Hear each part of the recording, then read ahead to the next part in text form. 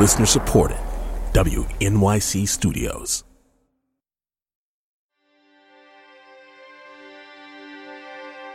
I always talk about how singing Queen of the Night is like throwing darts with your eyes closed.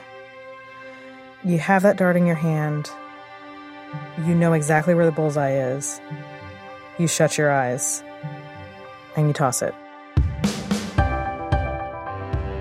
From WQXR and the Metropolitan Opera, this is Aria Code. I'm Rhiannon Giddens. She's murderous, she's vengeful, she's got a knife that she gives to her daughter, and she's trying to incite her daughter to murder. Every episode, we take apart one aria and then put it back together so you can hear it in a whole new way. Today, we're going into the stratosphere with De Höhle Rache from Mozart's Die Zauberflöte, or The Magic Flute. There's something almost supernatural about the register she's singing in. That in itself reaches out and grabs us in our kind of innate sense of fascination with evil.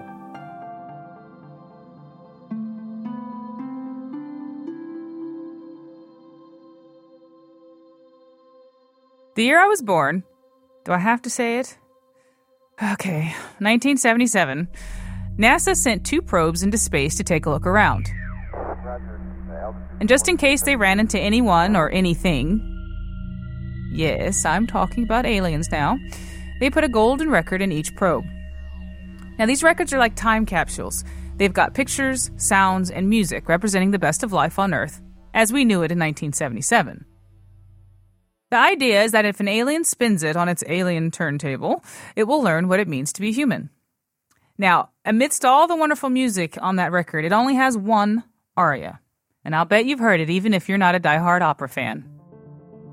It's the Queen of the Night's big moment in Mozart's The Magic Flute. So in German, the aria is called De Hölle Rache kocht in meinem Herzen, which means Hell's vengeance boils in my heart. Well, there's a lot of love songs in opera, and this is not one of them. It's a rage fest sung by an angry queen. She's angry because her late husband left his temple to the high priest Sarastro instead of to her. In this aria, she hands a knife to her daughter Pamina and tells her to assassinate Sarastro. And if Pamina disobeys, she'll be disowned and cursed. Well, thanks, Mom. All right, clearly there's a lot to unpack here. So, time to call in some decoders. I just had a baby 7 weeks ago. A little baby girl. First up, soprano Catherine Lewick. I mean, I remember singing this role a bunch of times when I was pregnant with her, and suddenly it took on this new meaning. And I kept saying it, joking around with everybody, I hope that she doesn't understand German, because this text is pretty harsh. She's one of the most sought-after queens of the night in the world. We also have Carolyn Abate. There's a difference between beautiful and sublime. A musicologist at Harvard who's written several books on opera. The old definition of sublime was it's something that's both beautiful and frightening. And that is where I would put this aria for the Queen of the Night. And Jan Swafford. I've never laughed as much writing a book as I have writing about Mozart. A composer and writer who's written biographies of Ives, Brahms, and Beethoven. He was hilarious, even when he wasn't being just sort of rabidly obscene. He didn't have to be rabidly obscene to be hilarious, though he was often rabidly obscene and hilarious.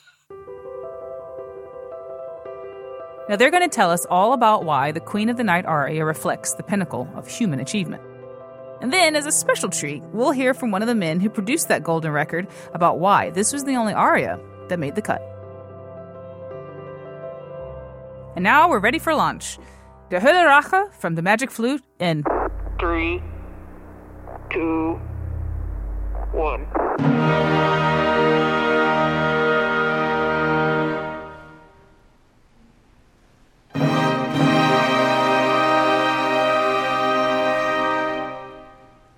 The first time I heard The Magic Flute was the summer before I went to graduate school to be a composer. And I figured, well, I should know more about Mozart's operas. In my summer job of cleaning floors, I ran across next door at the record store a deluxe edition of The Magic Flute. I immediately bought it with the last $50 that my wife and I had to our name. and brought it home and thought that she would be pleased with my devotion to art, and she was not. And after the screaming was over, I sat down and listened to it. And the trouble with the first time I listened to the Magic Flute is I hated it.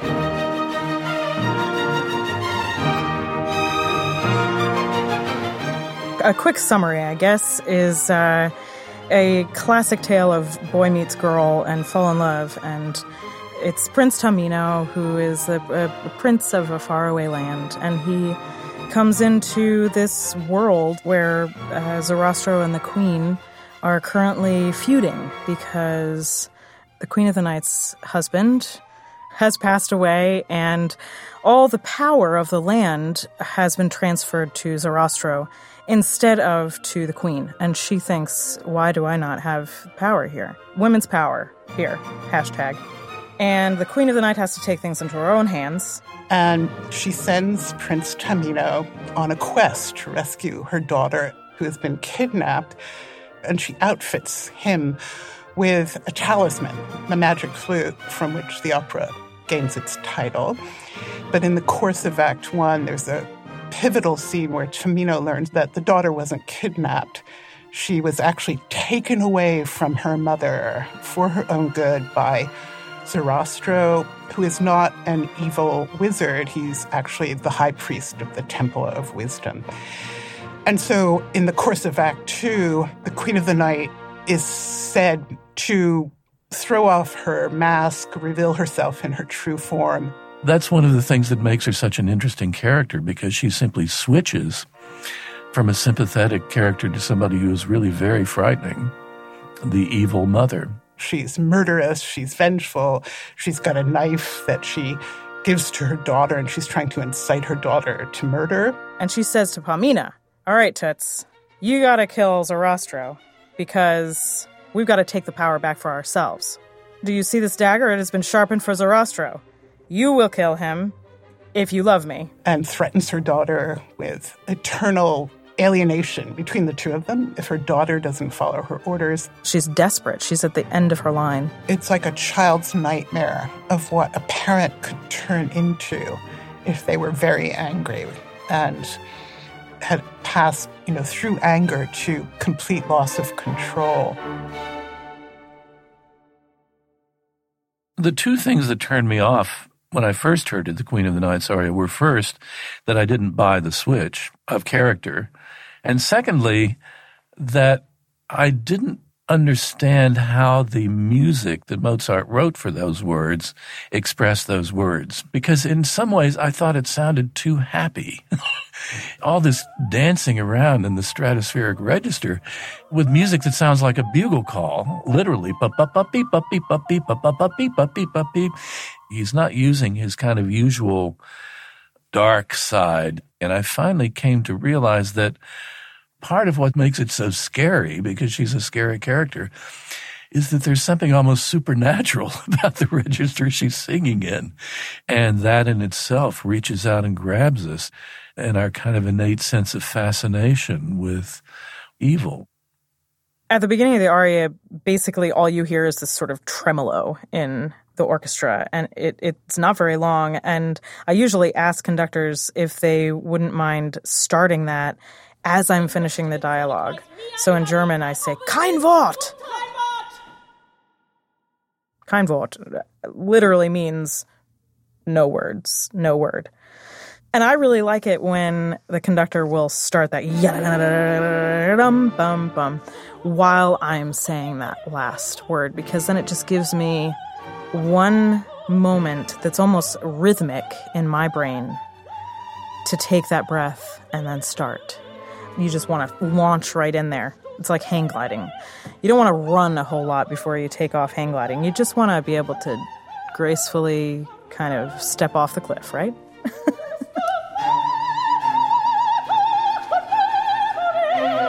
When she kind of strides onto the stage, the whole thing just goes up into, because she's so good and so threatening.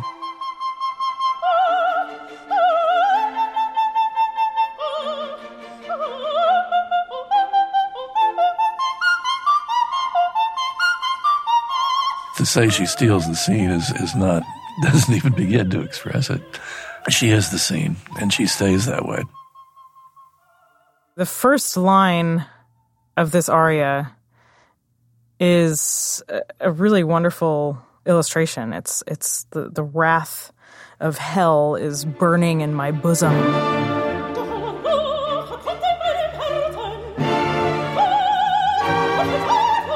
So you can just imagine she's just got the flames of hell are bursting out of the seams of her corset.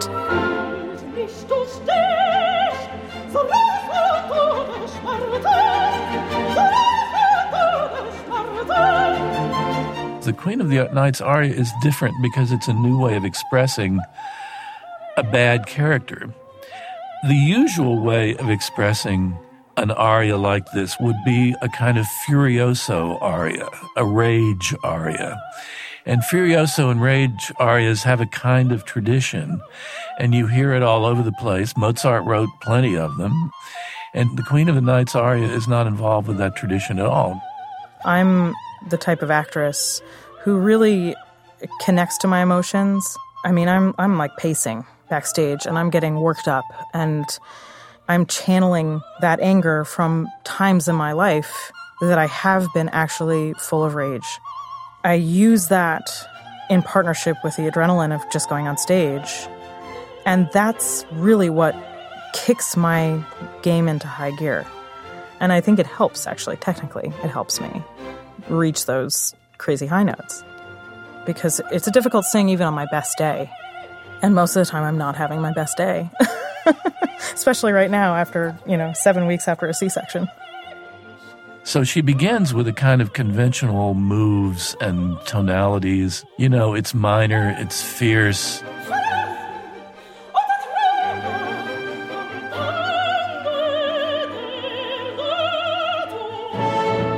But then it becomes something really quite otherwise when she starts climbing into the stratosphere. That's when it gets very fresh and very interesting.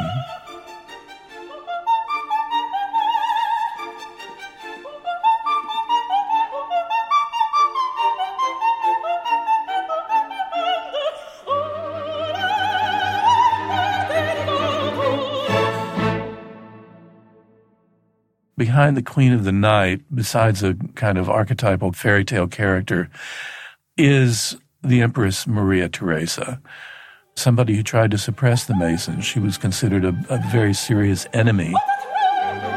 She was the only woman who ever ascended to the throne of the Austrian Empire, and that was an extremely fraught event because there were many who thought that a woman should not rule, and so that's a historical source for the figure. And I think we can't leave this without saying that there's a lot of misogynistic writing in that libretto for the Magic Flute. Women are being caricatured as angry, vengeful, losing their reason, not able to speak rationally the same way men can. This also is obviously culturally biased and of its time.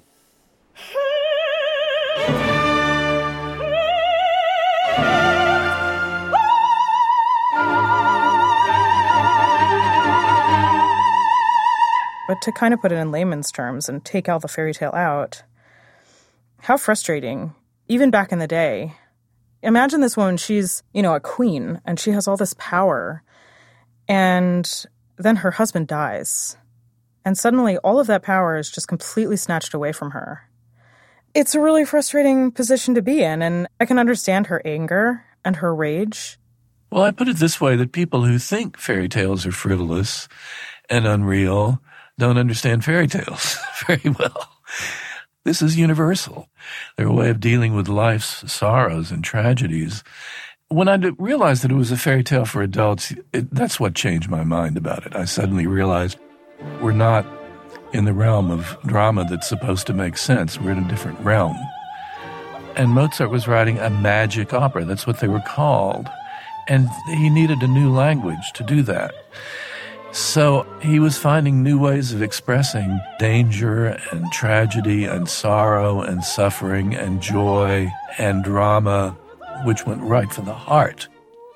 One of the things that Mozart was aiming at was really to push the voice of that character to do things beyond what we imagine a human being is capable of. He's clearly aiming at some effect where her voice gets very strongly aligned with the idea of a magical instrument. So the sound of the Queen of the Night's voice becomes flute-like. For example, by making her voice jump a lot in that aria, by subtracting it from the realm of melody, and how fast she has to move from note to note. And of course, the fact that while she's doing that, she can't possibly be saying words. You can't have words when a voice is asked to sing that way. Next time you're having an argument with your significant other, notice that at first, you've got a lot to say.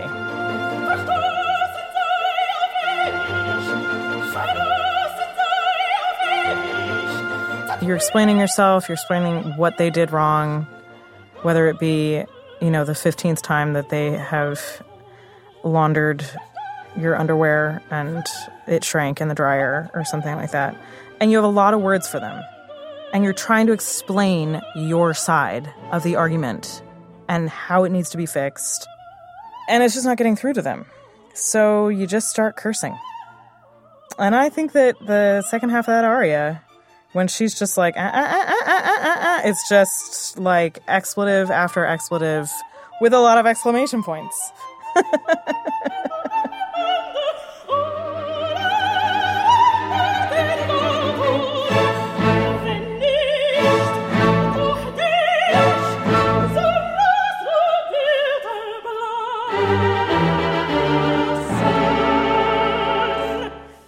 I always talk about how singing Queen of the Night is like throwing darts with your eyes closed.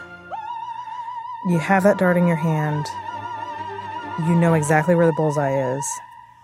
You shut your eyes and you toss it.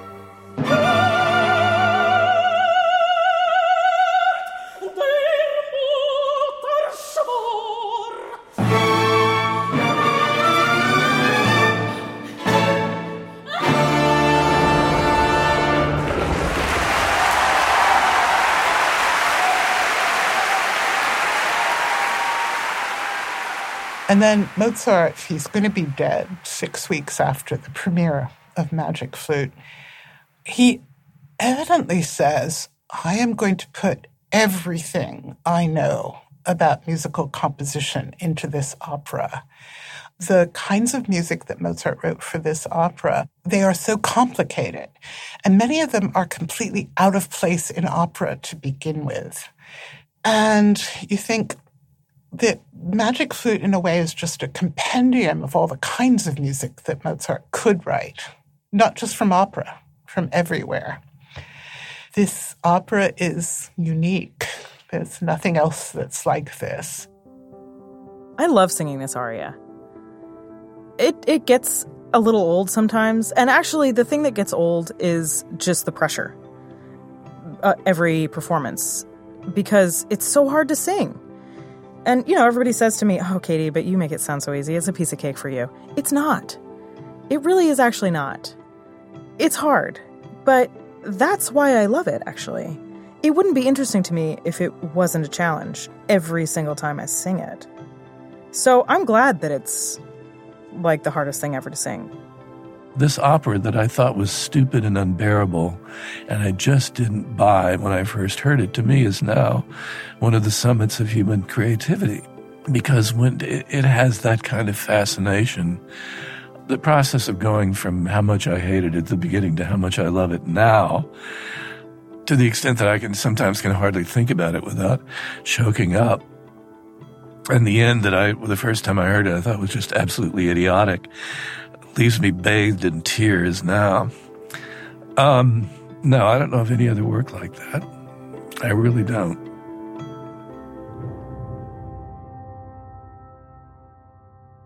And that, my friends, is why we love this aria.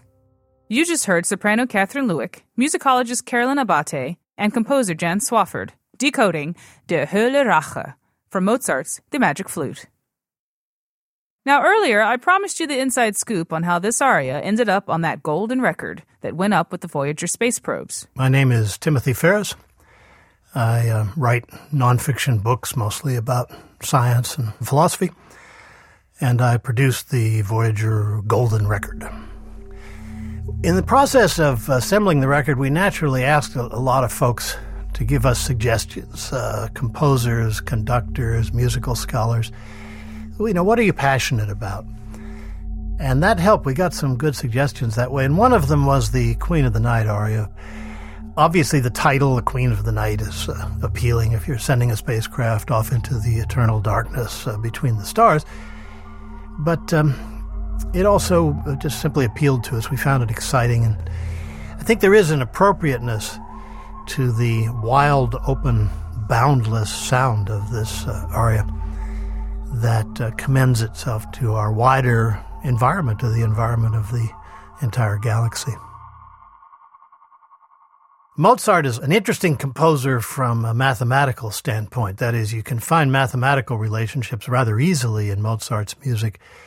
And we had that a bit in mind when we were putting the Voyager record together. Since we don't know that aliens intercepting the record would have hearing like ours or would hear in the same bandwidth, or that their sense of time would resemble ours, whether our music would sound like the Chipmunks or something to them. So I was interested in putting together classical selections that had mathematical relationships that would reward a listener, so to speak, even if that listener couldn't actually listen but could only study the music as a kind of code. There is a question of my credentials as a record producer. I've only produced one record, and only 2 copies of it were made, and both copies were hurled off the earth forever, so that could be construed as a decent career or an utter failure. Now that's the story. I love that Mozart's out in space, waiting for some hipster alien with a turntable to find his stuff.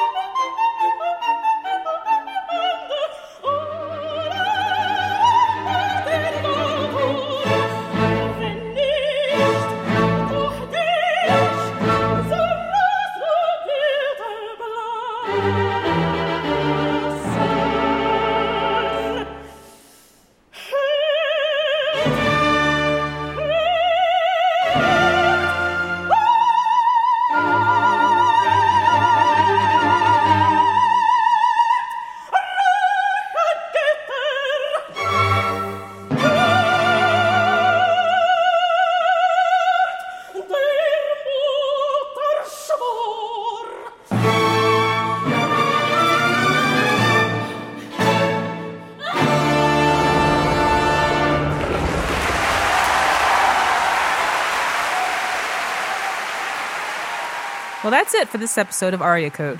Now, if you think we're a podcast worthy of being launched into space, please tell the world about it by heading over to Apple Podcasts and rating and reviewing it. That really helps us out. And who are we, anyway? Because, it's not just me putting work into this podcast. Our producer is Marin Lazian, Brendan Francis Noonan is our editor, and Matt Abramovitz is our executive producer. Sound design and mixing by Matt Boynton, and original music by Hannes Brown. Our team also includes Krista Ripple and Justin Hicks. Special thanks to Catherine Lewick, Carolyn Abate, and Jan Swafford for their insights. This show is a co-production of WQXR and the Metropolitan Opera. I'm Rhiannon Giddens, and I'll see you next time.